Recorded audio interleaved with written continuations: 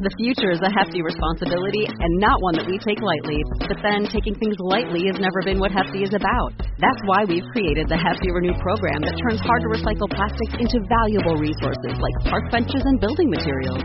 To participate, simply fill up an orange Hefty Renew bag with accepted items, tie it up, and drop it in with your regular recycling. That's it. It's that easy. It's time to rethink recycling with Renew. Particular valued resources may vary by geography. More info available at heftyrenew.com. Today on Radical Personal Finance, we talk with Jake DeSillis, and we talk about his brand new book called Job Free, 4 Ways to Quit the Rat Race and Achieve Financial Freedom on Your Terms. If you're interested in achieving financial independence and financial freedom, this is a must-listen-to interview and a must-read book because you need to know your options before you begin. This is a great place to start.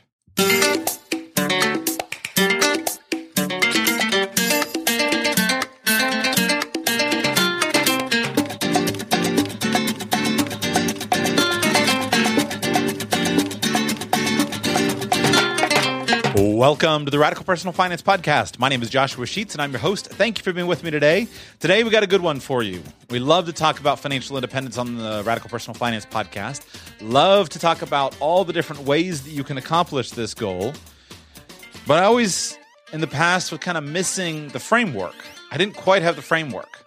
Well, Jake DeSillis gives us the framework, and we've got to choose your own adventure so you can decide what's right for you. I first saw Jake give these 4 options in a presentation a long time ago, but I asked him to come on and do an interview, but he wanted to wait because he was writing a book on the subject. Well, that book is out, and now I'm thrilled to bring the interview and the discussion to you. You're going to enjoy the content today because we're not just talking about the book, we're talking about the subject. So in many ways, today's show will serve as a little mini course on the different options that you have. So many people get fixated on their one way that they know of to create financial independence, and they forget about the other options. And I think Jake's done a great job of bringing together all your different options so that you can figure out which path is going to fit you.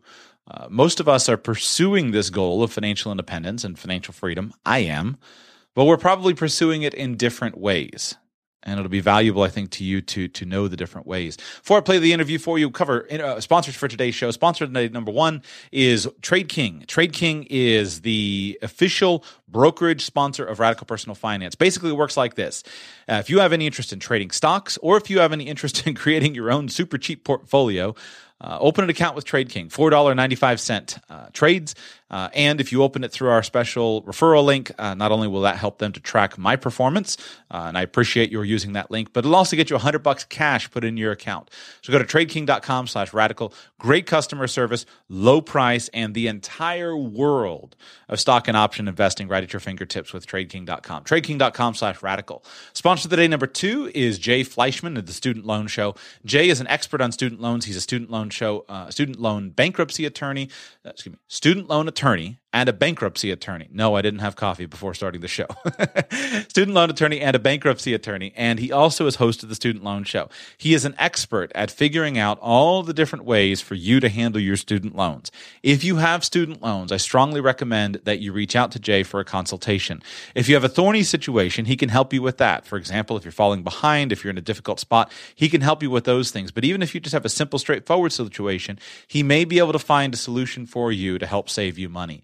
Use the referral link at studentloanshow.com/radical, and you'll get a $25 discount off of his silver consulting package. Drops $25 off the purchase price of a federal student loan review by email. studentloanshow.com/radical. Thank you to the sponsors. And now here is the interview with Jake.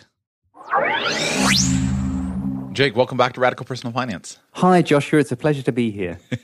So first question is, I see we're talking on Skype. I see from your Skype location that you are in, I guess, Panama City, Panama right now. Is that right?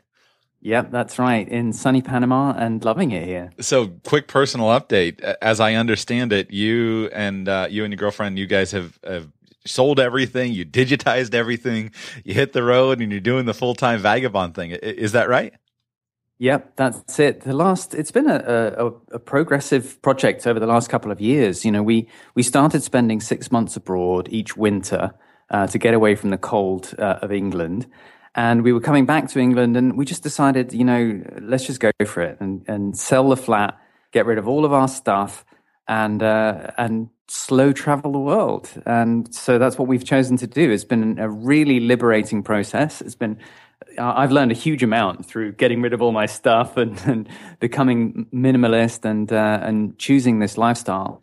And the first place that we've chosen is Panama, and we actually got here and like it so much that we're going to stick around here for a while and check it out, more, because there's just so much going on here. It's really dynamic. It's an amazing city, and it's very much a place with a lot of innovation and entrepreneurship and growth. And so, that's where we're calling home for the moment. So I was picturing that you'd gone on a multiple country tour, but you flew from England to Panama, and there you stay.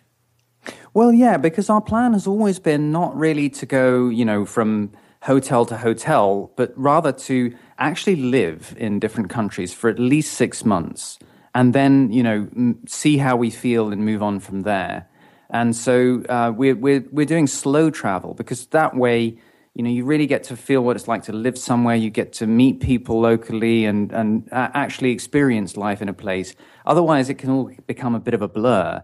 And that was our experience when we were staying in Mexico. We were staying in places for at least a couple of months, sometimes longer. One year we went from place to place every couple of months, and another year we just stayed in one place for 6 months. So that's the way that we like to do it, because it gives us more of an insight into what life is like in different places. And so the first place is going to be Panama, and we're just going to play it by ear and see how it goes. When I read travel logs, it seems like people who go out on traveling, the first 6 months or a year, they just go. And then if they're still on the road, they start to slow down and say, why did we go so fast? So maybe it's just the personality thing. At the moment, I'm like, why would you stay in one city when there's so many places to go? But you're past that initial frantic phase, and you're into the regular phase, it sounds like. Yeah, the first time we did a couple of long-term travel trips, we were doing more of the frantic phase. We went all the way down through Latin America, through Argentina, and then back up through Chile. And it was great. It was really good fun. But it's more of a holiday than living. And, we both have lots of things that we want to be getting on with as well. My wife runs a personal development website, and I'm writing and doing my podcast and stuff. So that's the plan, is to actually experience life on the ground. And we've already met some really nice people here in Panama, so it's definitely working out the way we like it. Final question, practically speaking, so if you're staying that much time, like, what does selling all your stuff mean? I mean, how many suitcases do you have? Do you have things that you're shipping from each house, or are you really still in the we only have a couple of suitcases worth of stuff phase? No, we're down to 2 bags each. So one hold luggage bag and one cabin bag. And everything I own fits in those 2 bags. And so, we just got rid of everything. And it was incredibly liberating, because I realized traveling that most of the stuff we were putting in storage, I didn't even think about, I didn't miss. And, we're obviously renting furnished places. Right. And you can rent great apartments with all the furniture that you need and everything. And we're staying in a place that has a pool and has everything that we could need for a nice, comfortable life here. But, all of my photographs and my data and my projects, they all live in the cloud now anyway, or in encrypted drives in the cloud, or on, and places that I can access from the internet. And so really, we just have some clothes and our laptops. That's it. It's great. I've listened to some of your shows on the practical things you learned of downsizing, and we've made a lot of progress in our family. We sold our big house, got rid of a lot of stuff there, and I've got a giant bin full of photos, and I keep thinking, okay, am I going to follow through and get these things digitized? I got a giant bin of old CDs, and I got to go through and digitize and get rid of all that stuff. And my CDs aren't even the music, which is easy. If it were just music, right, I just dump them. They're all personal development stuff, which is a little harder to stream on Pandora. But it's inspiring, and who knows, maybe we'll join you someday. So I want to talk about this book that you have recently published. I'm very excited for it.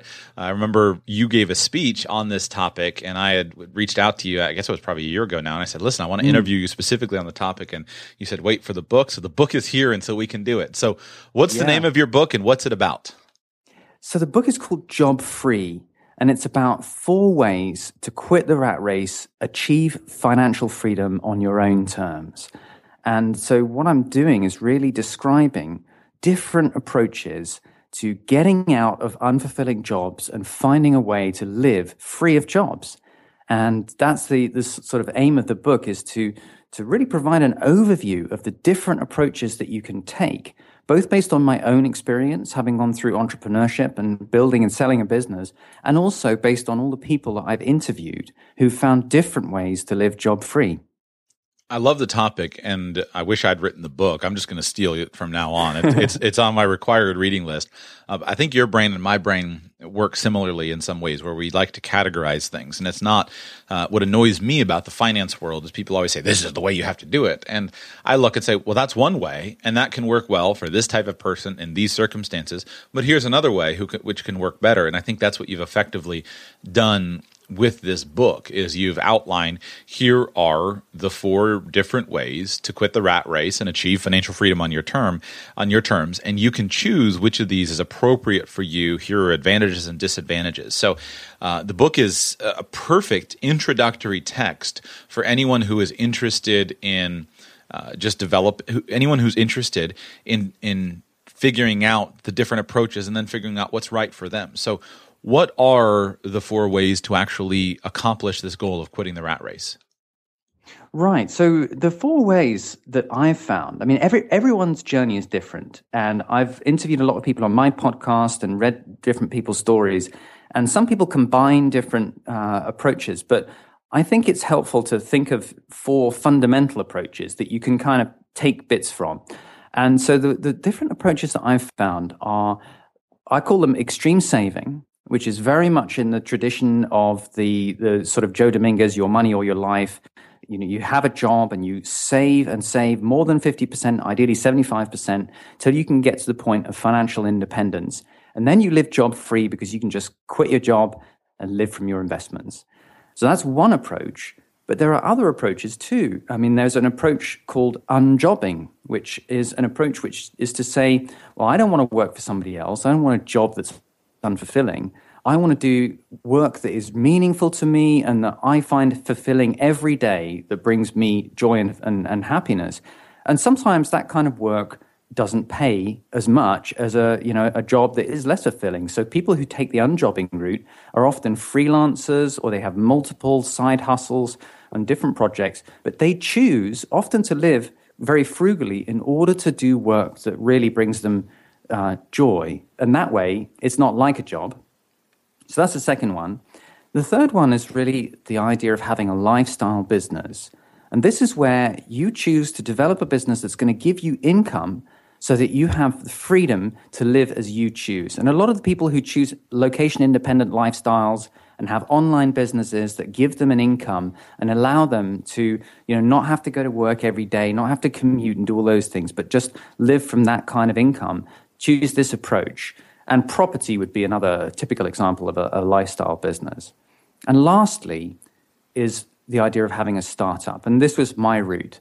And that's where, rather than build a business that is going to just give you income, often as a solopreneur, which is what a lot of the lifestyle entrepreneurs are, a startup is where you're really focusing on building the value in a business. You're building an enterprise that's going to grow, it's going to have a massive impact, and ultimately it's going to have value as a business so that you can potentially one day sell your business and then use that financial independence to give you the freedom to do whatever you want with your time.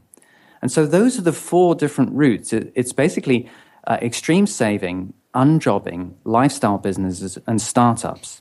I want to hang some examples on these so people can understand. I'll do the first one, you do the next 3. Try to just mention some examples of popular media personalities. The first one is the dominant theme in this kind of personal finance, early retirement, financial independence space, the extreme saving. So you mentioned Joe Dominguez, Vicki Robbins with just blanked on the book. Your Money or Your Life? Your Money or Your Life. Also popularized Mr. Money Mustache, the leading figure in the online space. Jacob Lundfisker, Early Retirement Extreme. Also guests that we've had on the show. Many, many guests from this situation, ranging from Joe, Rebel Spy from the Money Mustache Forums. We just had him on.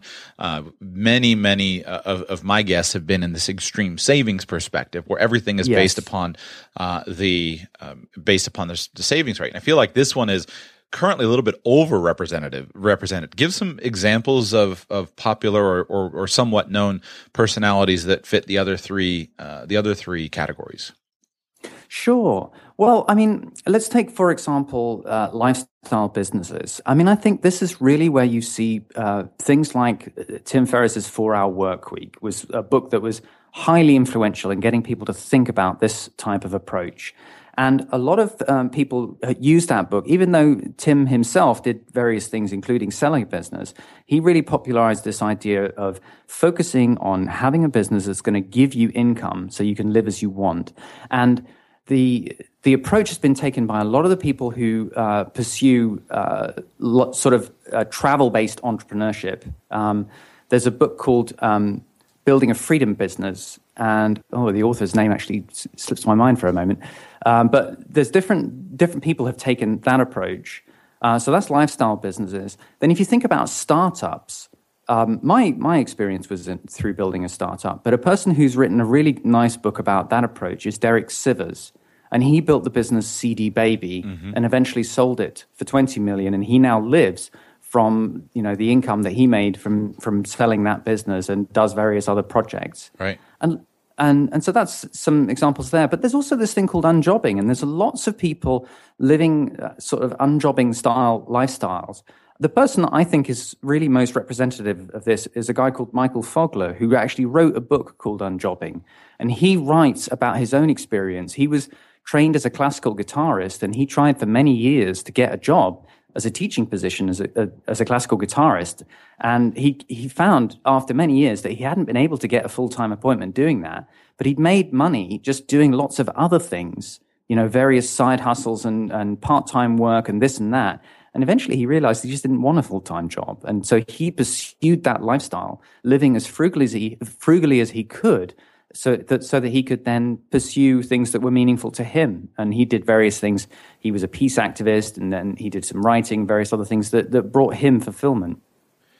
The startup idea, I think, is the most historically popular. This was the way that when I was young and I was talking with my brothers about how we were going to get rich, it was, okay, we're going to build a big business. And then, as you said, Ferriss, I think, did more to popularize the idea of the lifestyle business. Just build a business that's big enough, but it's on flexible terms as anyone else. That's well developed.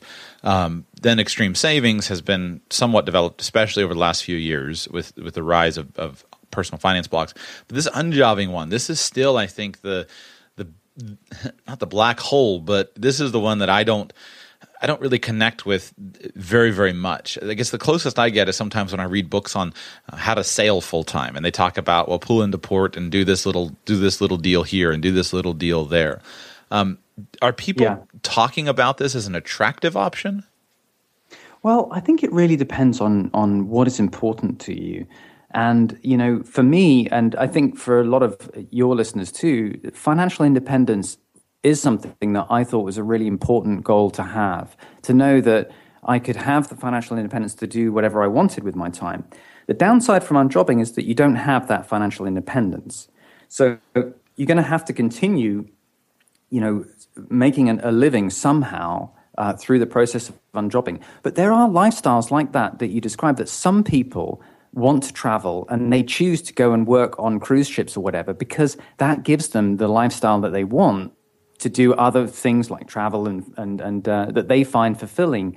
Or people who work, as musicians or in jobs that, you may not actually be earning as much as you could in other ways. But if you find it fulfilling, then that's fine. The other way to think about it, I think, is really just I think you can be a very successful unjobber if you have highly valued skills and you're able to freelance.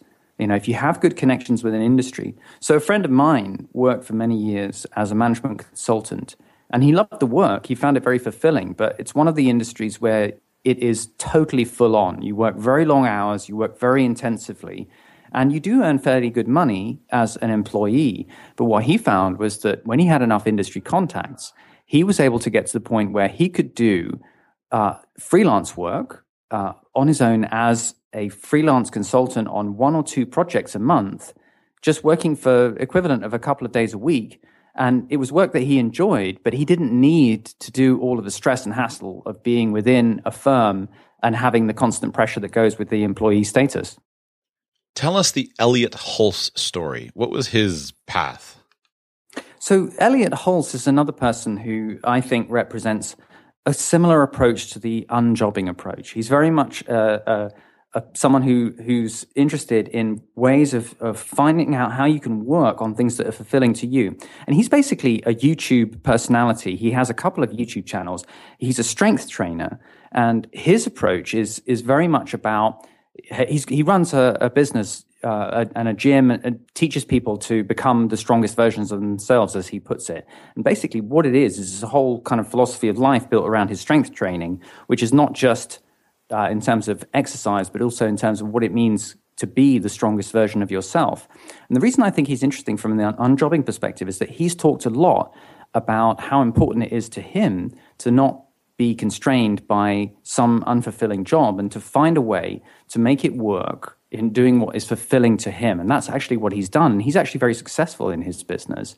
And he's also got a page called the Non-Job Manifesto, which he talks about this idea of finding a way to work outside the job paradigm. So whereas Michael Fogler, who wrote the book Unjobbing, is an example of someone who lives very, very frugally because that allows him to do the things that he wants to, Elliot Hulse is an example of someone who's built a business around what he's truly passionate about.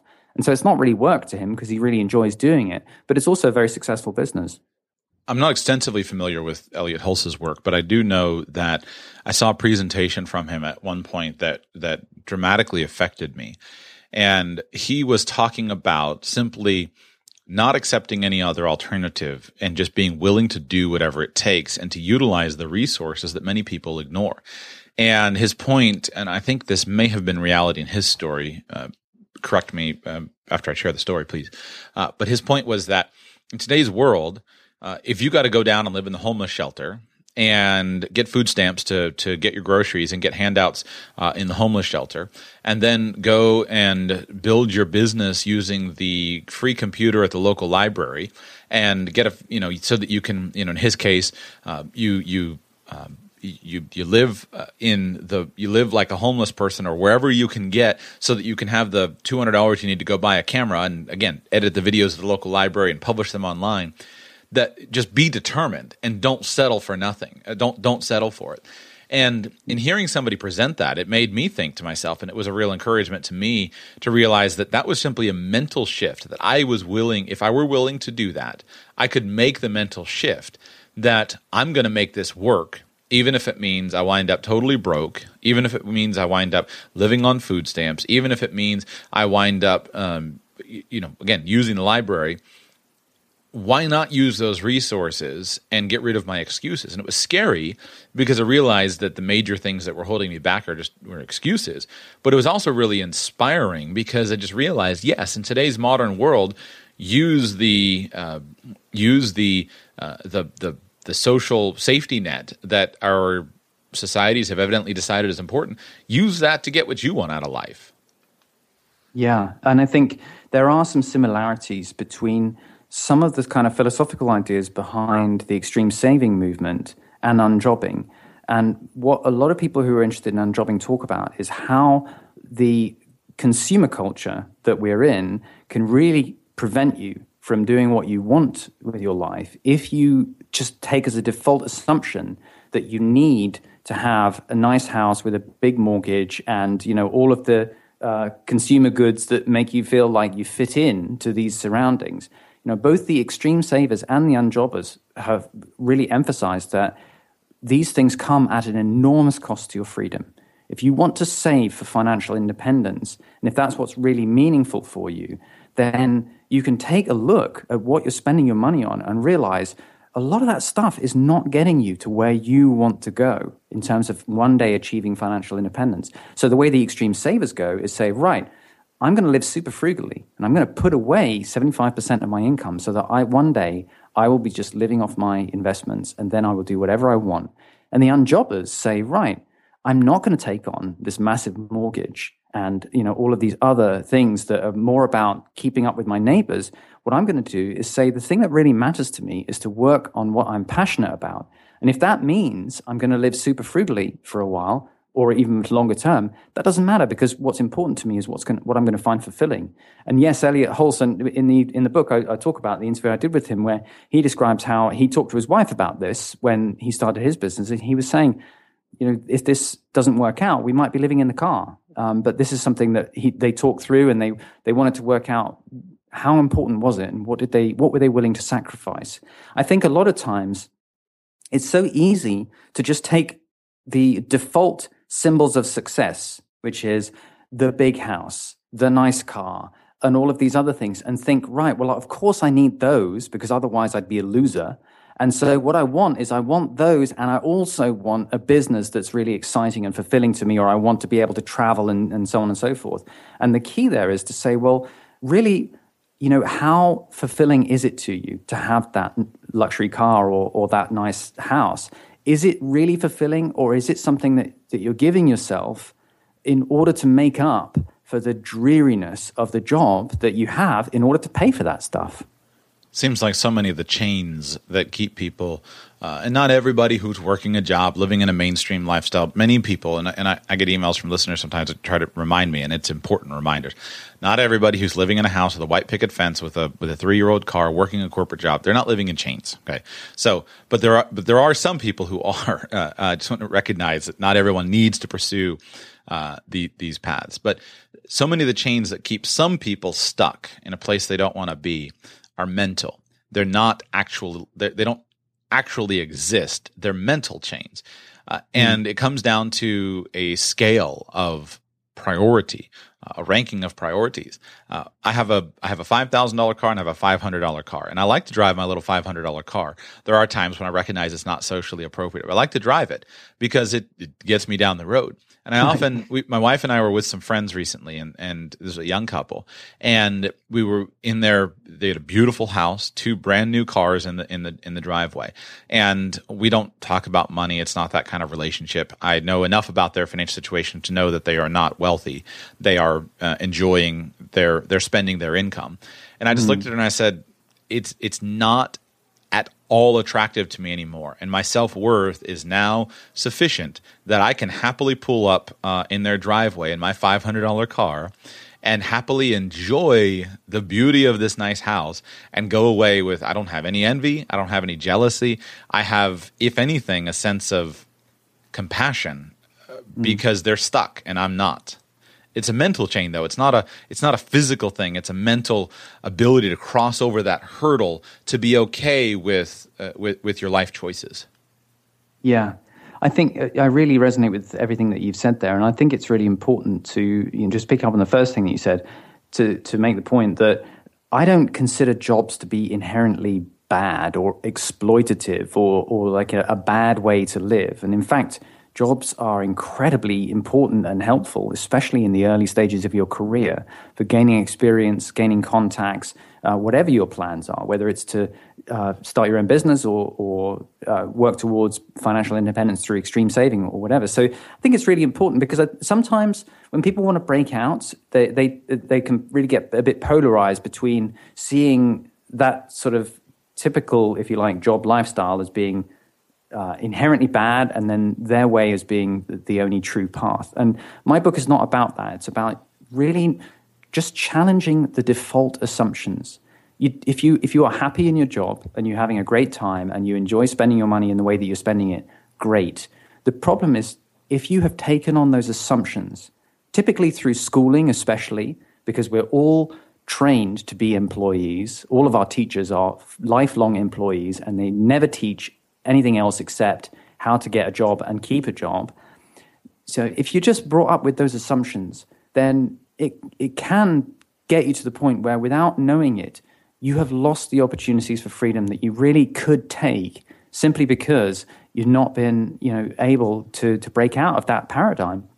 So that's what I'm hoping that this can help do, is to give people, as you said, especially in the beginning stages, a real overview of the different options that are open outside the realm of getting and keeping a good job. The entrepreneurial options and other options that are about living job-free, which you're not going to get taught in school and which you're not going to get taught by university lecturers. So those type of options are open to all of us, and we live in such an amazing time of opportunity to pursue those options.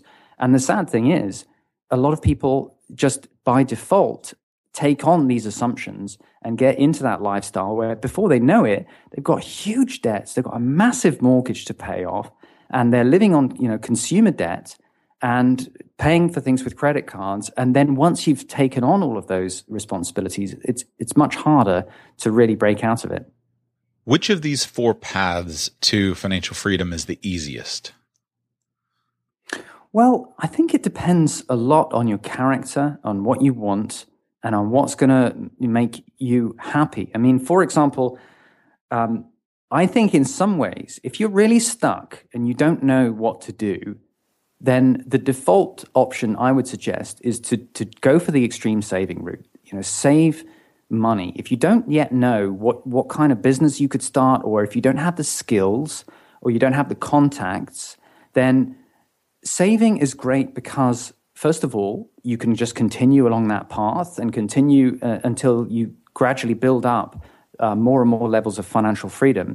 But also, it gives you the capital to then start your own business or do other things when you do have that in mind and when you do have that approach. So, I think if you're really stuck, I would suggest that the saving route is the one to go for. But then again, it depends on your character. I was always really excited by the idea of entrepreneurship. That, to me, was not just a goal finally to achieve financial independence, but that seemed like an amazing, awesome opportunity, a great adventure that I wanted to do. And so the doing of it was a very fulfilling thing for me too. And, in fact, the mentor that I met very early in my teen years, who I would sort of looked up to, was an entrepreneur. And I saw what he was doing, and he had a very clear plan to achieve financial independence through entrepreneurship. So that was a path to me that was very tangible. I could see that it's possible. I could see other people doing it, and I wanted to follow it. Other people just don't like the idea of being an entrepreneur, and for them, it wouldn't be the right path. So I think that, as I say, I think in terms of like a default choice, I would say the savings, if you can't think of anything that you want to do otherwise, that's the easiest one to do, because even though it's quite hard to live the lifestyle of extreme frugality, it's relatively straightforward what you actually have to do. It's not very complicated. You've got to make the savings, and that's it. Which of the 4 paths is the most certain? Well, again, I would say that the savings route is the one that's most certain because it has the least entrepreneurial risk involved.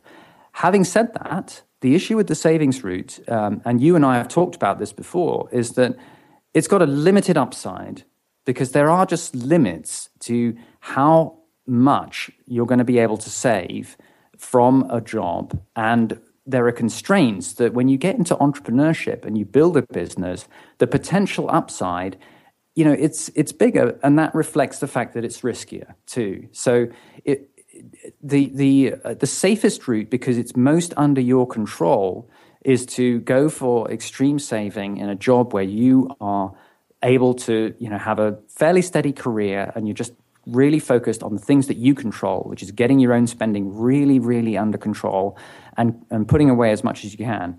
If you do that, then you can gradually, slowly work your way towards financial independence. But you're not going to be getting nearly as much potential upside, for example, as if you would do if you become a successful entrepreneur.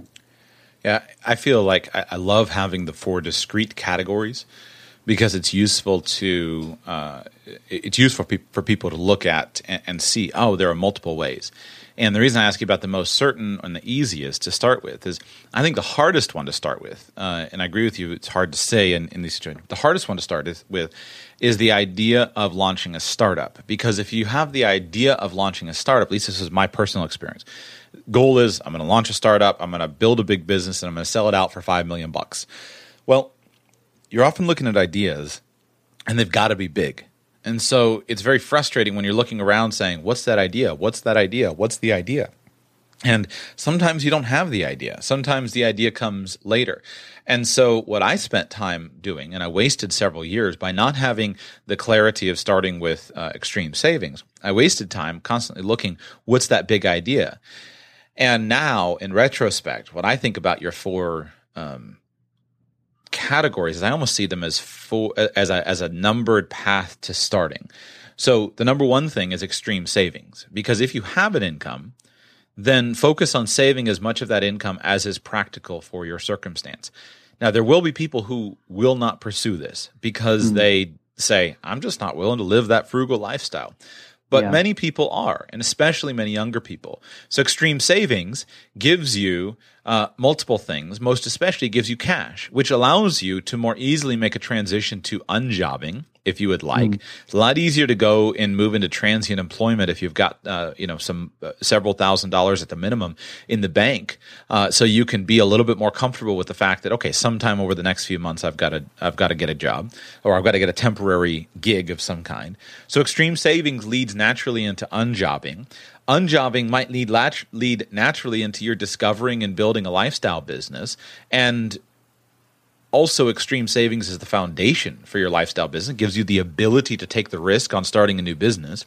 And then what might happen is your lifestyle business might have to transition into a startup, something that could grow. Now, not all lifestyle businesses can scale, but what I think can happen, and you used right in the first of your paragraph on lifestyle businesses, you used the example of Pat Flynn, founder of Smart Passive Income. Yeah. So I think Pat started with and his story. I'm finding that the path that he's taking is kind of similar to where I'm at. His story was he started Smart Passive Income. He started to build a lifestyle business, but at this point, he could shut the whole thing down and live on savings. But the lifestyle business has become a much bigger business, and that's what I'm finding with Radical Personal Finance. At this time, I could, with my family, sell all our stuff, take my cell phone and a little microphone, and create my podcast all around the world, and I could make enough for us to move down and live with you in Panama City. But what I'm finding is I don't really want to do that anymore. Now I want to build something that's bigger, that has a bigger impact. And it's not so much the financial motivation. It's more of about, well, I guess I didn't want to actually quit. Yeah, absolutely. And I think, Pat is a great example. And I use him as one of the examples for lifestyle business because that transition is very clear. He was working for an architectural firm and he had a blog. And he started to monetize that. Well, actually, he was made redundant from his architectural firm, and he needed a job. So cute how you Brits say that. He was made redundant. He was fired. Yeah. Very cute and politically correct. I like that turn of phrase you guys use. Yeah, so he had to get income, and he was able to monetize this blog, and that's really was something that a lot of people found helpful because it was a blog that was about passing an exam that a lot of other people were working towards. And so this blog was very helpful. He was able to monetize it, and then he had products spinning off it. And as you say, that created this passive income lifestyle, this lifestyle business. And now he's clearly making a lot more than he would need to carry on. And in a way, he's doing it because he just loves doing it. And I think it's true also that if you want to do a startup, then you have to think about the startup in terms of not this is going to be my ticket to financial independence, but am I going to find this fulfilling as something to do? I mean, the same goes for any lifestyle business, really, because you don't know whether or not you ever will have a business that does successfully get to the point of being valuable enough to sell. And even then, whether or not you'll be able to successfully negotiate a sale and find a buyer. But it depends on what you're going to find fulfilling in doing it as well.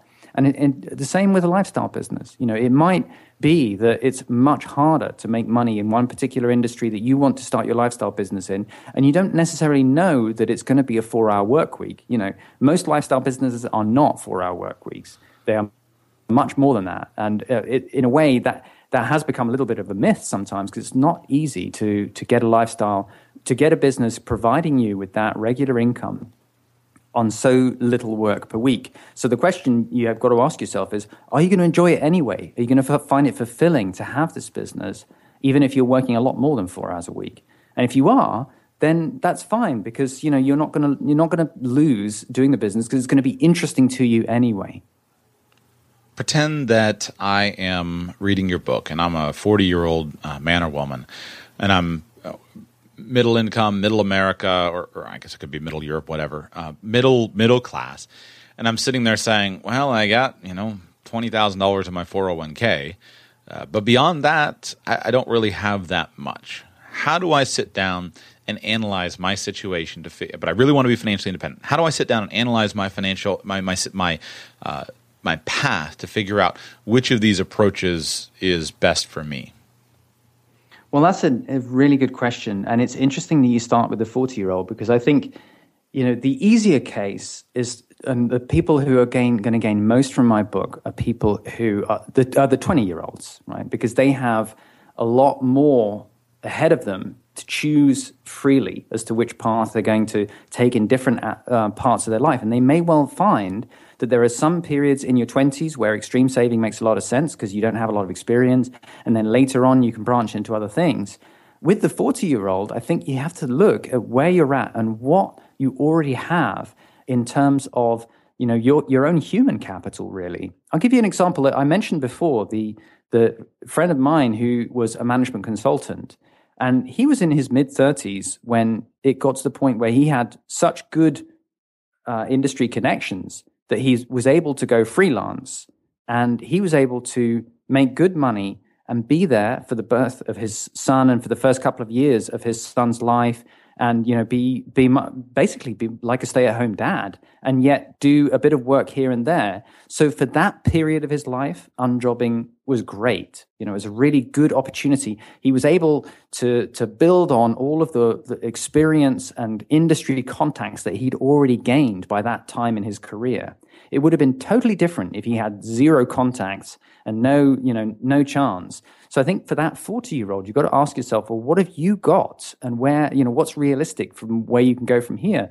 Because you can start extreme saving at any point in your life. It's actually down to you to decide to make the lifestyle changes to start doing the extreme saving. And if you do it really intensively, then in 10 years, you can get to the point of financial independence. So that 40-year-old, even though it's actually starting a lot later, within 10 years, they could potentially replicate the kind of pattern that people like Jacob Lund-Fisker and Mr. Money Mustache and other people have done. There are lots of people that age pursuing that approach. But you could also say, well, as a 40-year-old, what have you got in terms of your insights into this industry that you work in? What business could you start? What could be the opportunities? And it depends where you're at in terms of things like your kids, what other financial responsibilities you have. Once you get to that age, you're a lot more locked in to the previous decisions that you've made. So I hope that my book can be most helpful to people to younger people who are thinking about their approaches. But I think at any age, it's still possible to change your direction, and you can still make incredible changes within, what is within a lifetime, a relatively short amount of time. So pretend you're counseling me again, same scenario continuing on. And I'm saying, Jake, I'm 40 years old, and I was meeting with my financial advisor, and I was just doing a review of my 401k. And I need to be saving more money in my 401k for retirement because I'm going to be 65 soon.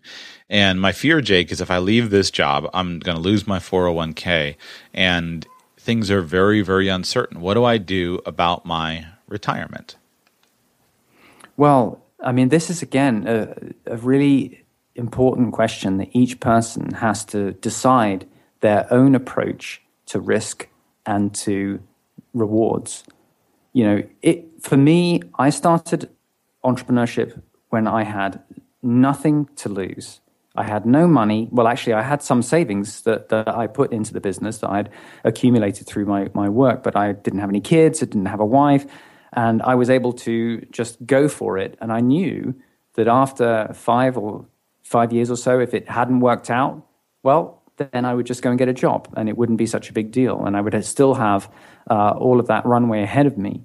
I think it really depends. For the person who's 14 who's really worried about their retirement, and if they're very risk averse, then the least risky route is always going to be the extreme savings route, because that route is always going to be the route that you stay and take advantage of whatever career position that you have.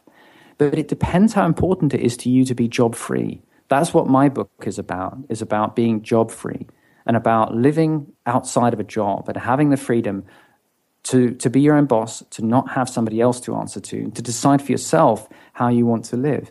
For some people, that's really important and it's worth taking some risks for.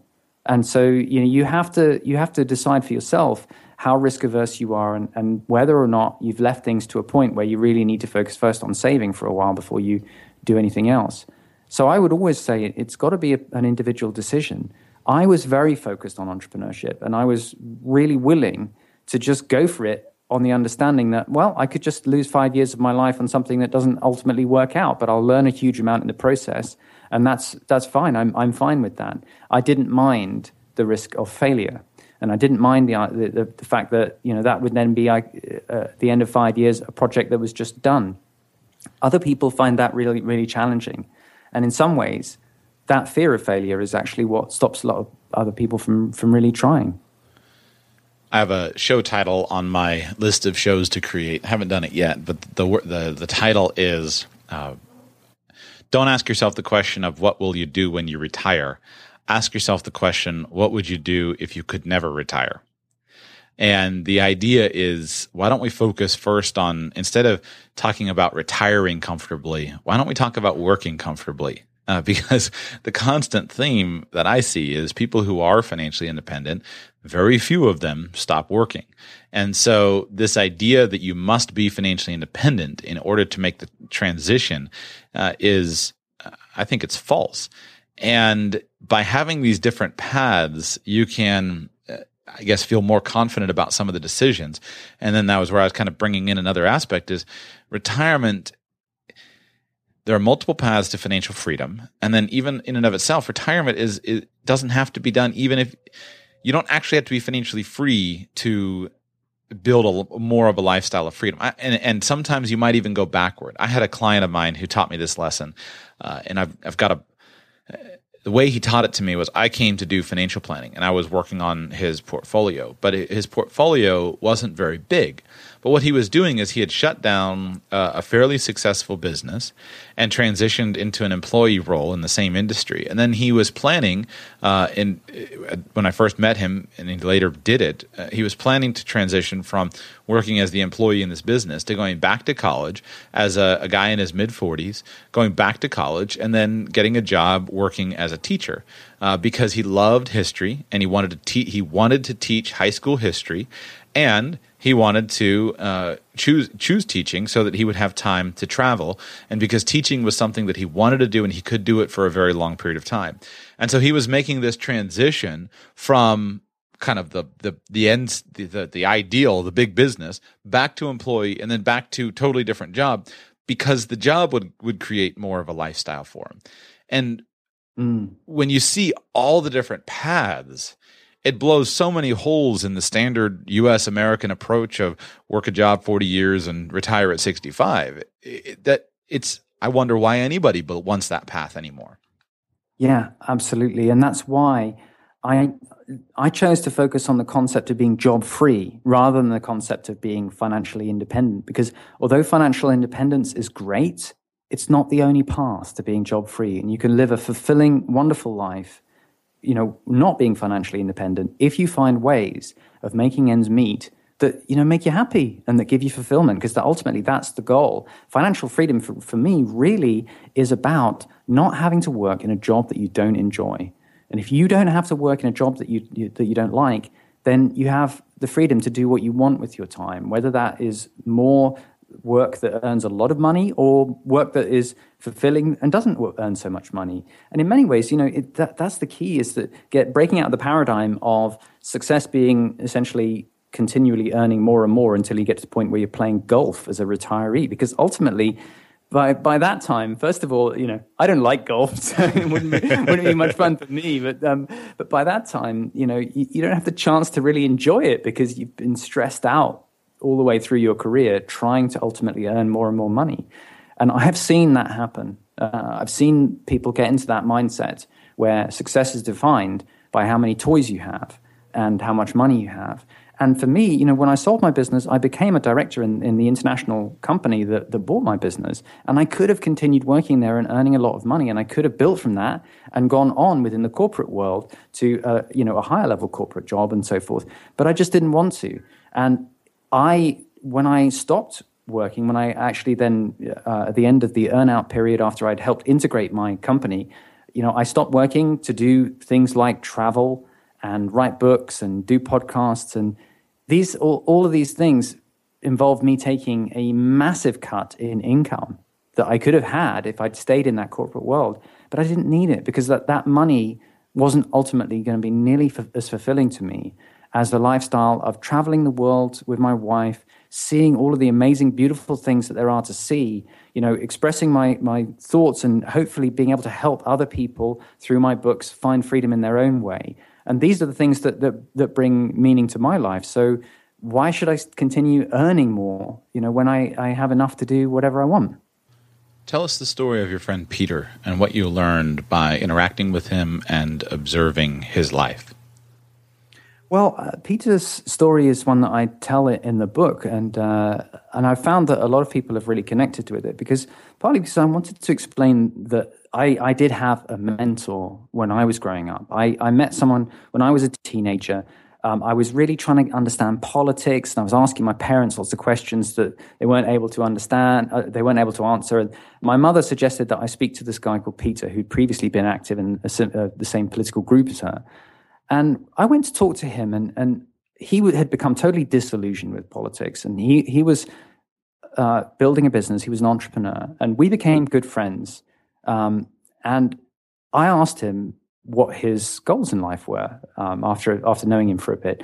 And he was very clear and explicit with me that he planned to build a business, get to the point of being a millionaire, and then retire.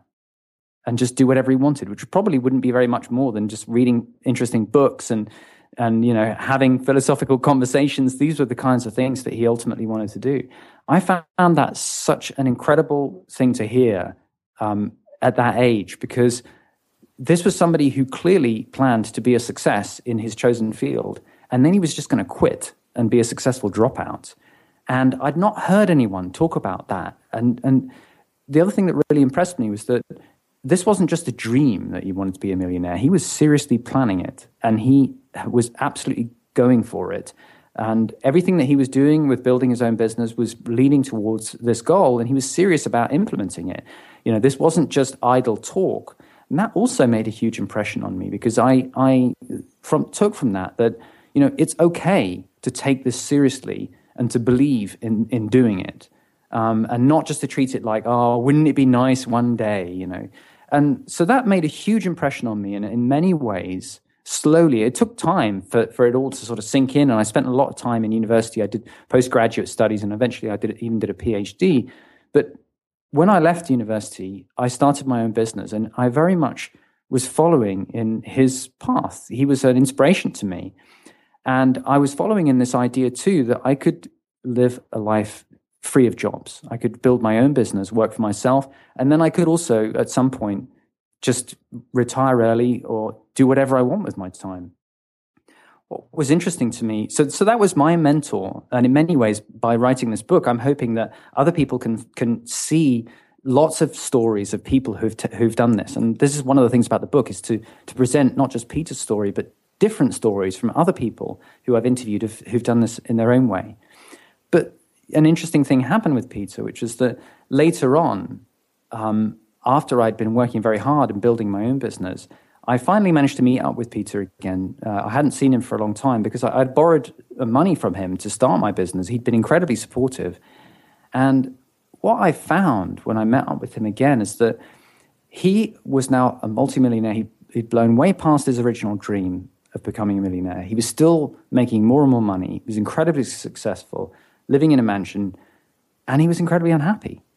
And, what had happened is that his goals had changed, and he became more and more interested in the sort of more like outward shows of success, having the luxury car, having the mansion, having lots and lots of women that he was seeing, and lots of women who were interested in him. He gave up on love, and he just wanted to, basically sleep with lots of beautiful women, which he was able to do because there were always lots of people who were interested in someone who's obviously very rich and successful like that. But what I saw was that he was unhappy and that his life, was not fulfilling to him. And that made a huge impression on me too, because I never gave up on his original dream, which was always a big inspiration to me. And I think it's really important to ask yourself how much is enough and what you really want. Do you want money or do you want freedom? And for me, it was always freedom. And money is just a means to achieve more freedom in life. And so, I had a mentor who was a great inspiration to me and who also was an inspiration again in a way, because he changed course and our lives went in different paths, but I still learned a huge amount from it. I'd like to ask you a philosophical question. You're writing this book and exploring these concepts which are expressing the fact that money as a goal in and of itself is rarely fulfilling. Rather, it's a tool, and then you've described the story of you walking away from it. But philosophically, I believe that although you write in the book that at 13 years old you were trying to become a Marxist, at this point I would say that philosophically you see the value of a capitalist economy.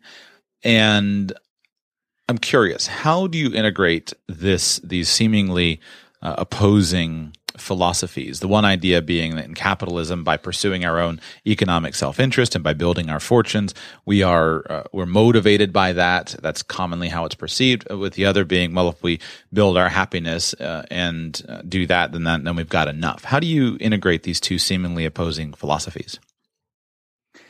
Well, I think so. Yeah, you're right. Just to explain, the reason I originally wanted to ask Peter lots of questions was that I was trying to understand socialism. My parents were socialists, and I wanted to be one too. And I was reading Karl Marx's Das Kapital and trying to make sense of it. And Peter was actually someone who was incredibly well read and had previously been a Marxist and been interested in all this stuff. And it was through our conversations that I realized that none of that stuff made any sense. Not only was it logically flawed, but also incredibly destructive ideology. And Peter recognized that too, which was something that I really admired, was that he had the integrity when we talked about it under questioning to acknowledge the faults in the arguments and to acknowledge how destructive they were. But I also think that does not mean that, entrepreneurship is all about grabbing as much as you can and that, the one with the most toys wins, so to speak. What I see it as is it's the opportunity to live freely, which means that you choose for yourself what is important in terms of what you consume. If you want to consume luxury goods, if that's what makes you happy, do it. I don't think there's anything evil or wrong with that. Personally, I just don't think it's a very wise choice given it the cost benefits for myself. It doesn't make any sense. I have never owned a car and I don't miss it.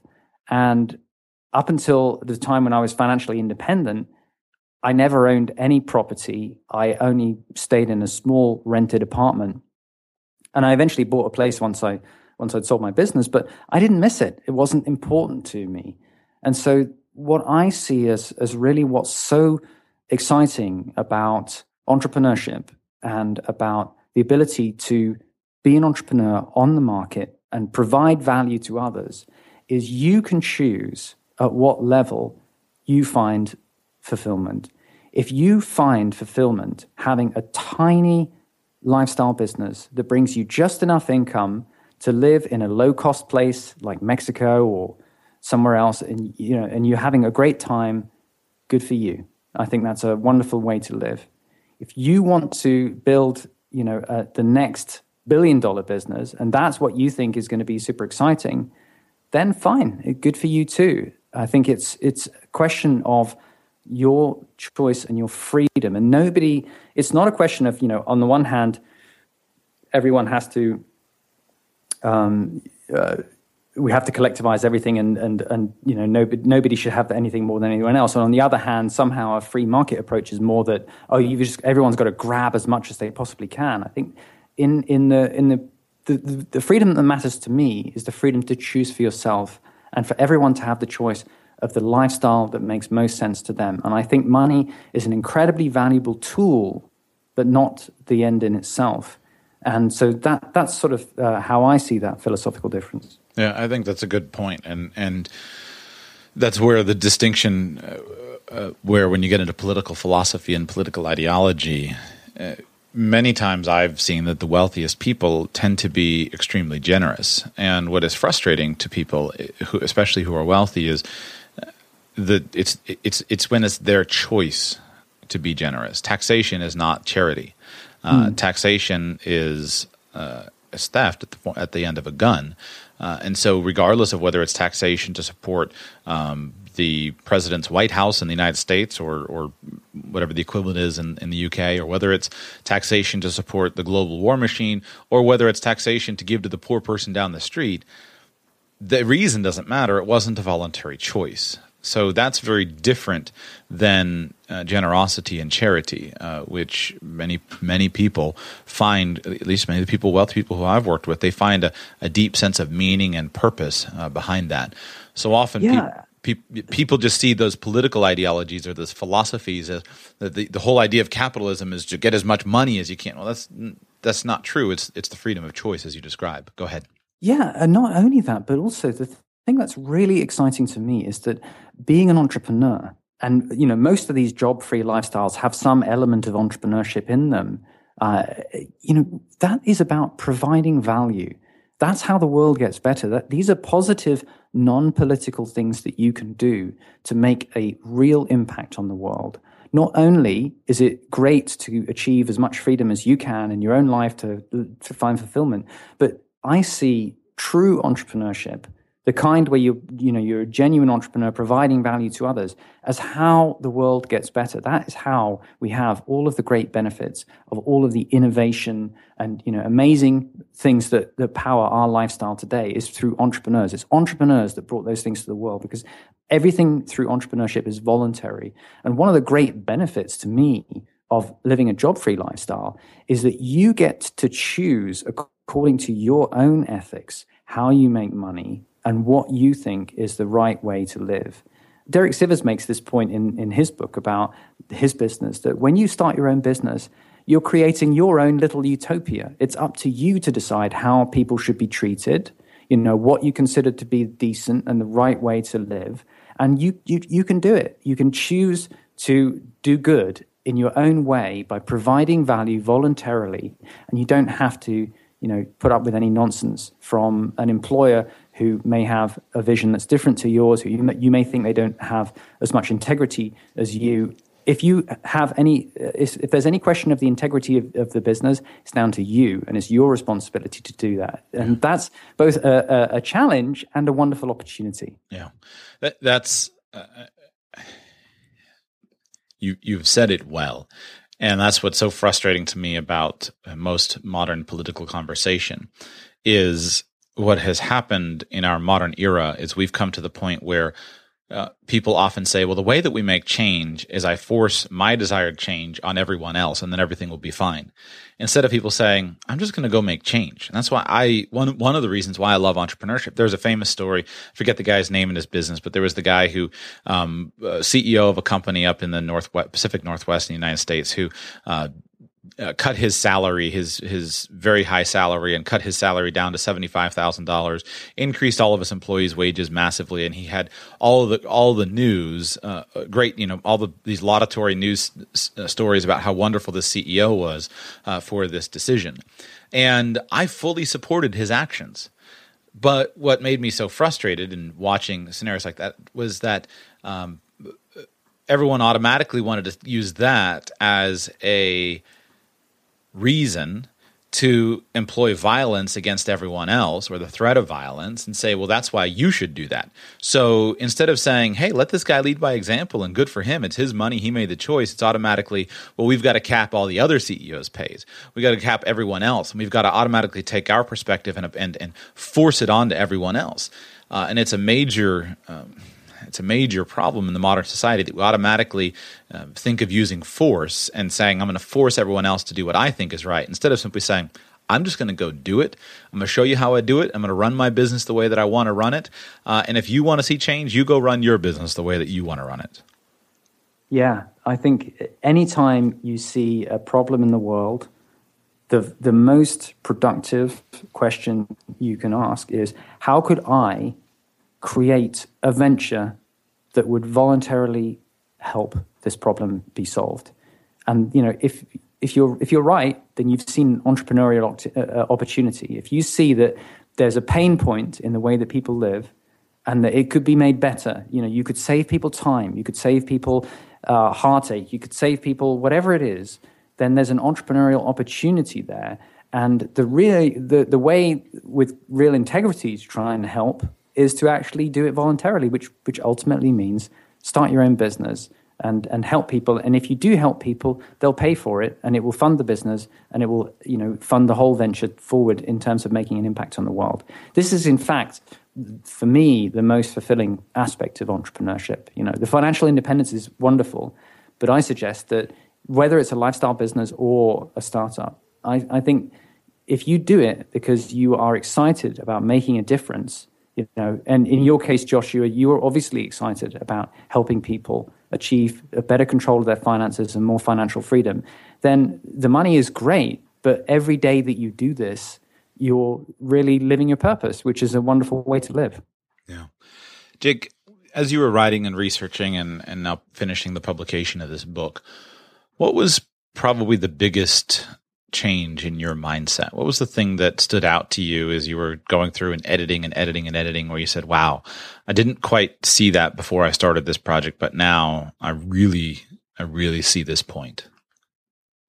I think what changed for me is that through doing this research, I started from a position of being an entrepreneur, and I very much was in the startup route, and I saw that, as I mentioned before, my mentor, the person that I looked up to, had taken this route. I saw that as freedom. And what I realized, the more people I interviewed on my podcast, The Voluntary Life, and the more I found that there were other people who had achieved their own sense of freedom and their own job-free lifestyle in different ways, the more I realized that, it's not just my way. There are other ways to do this. And the more I realized also how often there isn't that much overlap between these different communities of people who have found ways to live job-free. I think your podcast is an interesting one because you speak about all of these different approaches with different people, but often, there is not that much overlap, for example, between startup entrepreneurs and extreme savers. I think in many ways those two communities don't really know each other, and I don't think that the extreme savers have much of an insight as to what it is like to be a startup entrepreneur, and I don't think the startup entrepreneurs have much of an insight as to what it is like to be an extreme saver. And yet, in many ways, I think they share many similar values and many opportunities to learn from each other. And I certainly found that I learned a huge amount by looking at these other approaches and seeing, the ways that you can find freedom. And so now I like to pick and choose and take from all of these approaches the things that are meaningful to me. And philosophically, I can learn a huge amount from all of them. But that's what happened to me through doing the research for the book, was it really opened my mind to the different options that are out there. I love the book. I'll just, as a absolute endorsement here, Jake sent me an advanced review copy, and I sent him back a little blurb for his publicity, and I'll just read my blurb. Here's what I sent him. I said, "This book is a required introductory text for anyone who is interested in achieving financial independence. You will save years of misdirected work if you begin with a clear plan, and Jake's book provides the outlined plan that you need." The book is really, really good. It's very concise. The estimated length on Amazon is 96 pages. The price is great right now on Amazon. I'll put a direct link to the book through it. radicalpersonalfinance.com/job-free. So radicalpersonalfinance.com/job-free, or I'll put that link in the notes and blog post for today's post. But it's $3.99 on Kindle right now, and it's also part of the Kindle Unlimited package. So if you are a subscriber to Kindle Unlimited, get over to Job-Free and check the book out. I'd love to see the book really grow and rise in popularity, because I think you've written something that's incredibly useful, Jake. And again, it's for anyone who's interested in financial independence. I don't know, what do you think? It takes an hour to read, hour and a half? It's 100 pages. So You can read it. You can read it in an afternoon if you want, if you're interested. I've had people who've told me that actually, that they've just read it in one sitting because they were really interested. Yeah, you can, and it's just so clear to provide those outlines because it provides the choice that people need, and exactly the point that you've said throughout this interview. Many times people say, well, this path is the right one, and they don't recognize that there are many paths. And so for some people, extreme savings is all they need. Some people, unjobbing is all they need.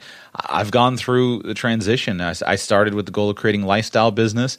Now I'm moving on to kind of the startup world, and you can pursue all of them. But the key is by having them identified in your mind, you will be empowered with the ability to look at your own situation and judge what's best for you. So, Jake, I thank you for writing the book. I thank you for coming on the show. Also mention, let's see, you've got the podcast. Is it thevoluntarylife.com? I think you've got the yes. in there. Okay, so thevoluntarylife.com, podcast, the Voluntary Life Podcast. And if you're interested in a really great insight into somebody who's living the financially independent lifestyle, check out Jake's podcast as well. Thank you so much, Joshua. It's been really fun talking to you. Your homework now is to take the information in today's show and to think about your different options. Expect those options to change. When I started, I had done a little bit of savings, but not extreme savings. And I was primarily focusing on building the lifestyle business. Now that I've built the lifestyle business and that's starting to function, now I'm looking to saying, well, am I really creating a startup or am I just building a bigger business? I don't know. But if you think about these different options, I believe you can use all of them at different points in your life, depending on where you are. And having them firmly in mind will help you. And unjobbing, you want to go travel the world and don't have a lot of money, figure out an unjobbing gig that you can do. So I hope you can gain inspiration from the different stories and the different strategies, and then you can design whichever one of these strategies is the best for you. I strongly urge you to go and check out Jake's book. It's well worth the money. From the time I recorded the interview to today, I was trying to figure out whether the cost has changed. I'll link on the show notes and blog post for today's show through to the book on Amazon. That'll be an affiliate link, so if you use that, I get a commission for selling you the book. Thank you for that, by the way. But just check the current price. But it's well worth reading. This book is officially on my list of must-read books when building out a plan for financial independence, because it'll save you a lot of time. It'll save you possibly years. I know I would have been saved years if I had read this book in the beginning. So if you have any interest at all in financial freedom, financial independence, make sure to read the book and save yourself some serious time. Check out all of Jake's information, his podcast, his website. Jake does a really good job. His show is not very commercial. His website is not very commercial. He already made some money. I'm sure he makes some money on a few things here and there, but he's writing these books. He's traveling the world. He puts his money where his mouth is. And in the world of internet marketing, I find that refreshing. I'd rather listen to guys like Jake than the latest guru to sell you the latest, greatest system. So check out all of his information at thevoluntarylife.com. If this show has been valuable to you, I'd appreciate your support on Patreon. You can find all the details of that at radicalpersonalfinance.com/patron. Thank you to the new patrons who have signed up in the last few days. I appreciate your supporting me. radicalpersonalfinance.com/patron for all that information, and I will be back with you soon.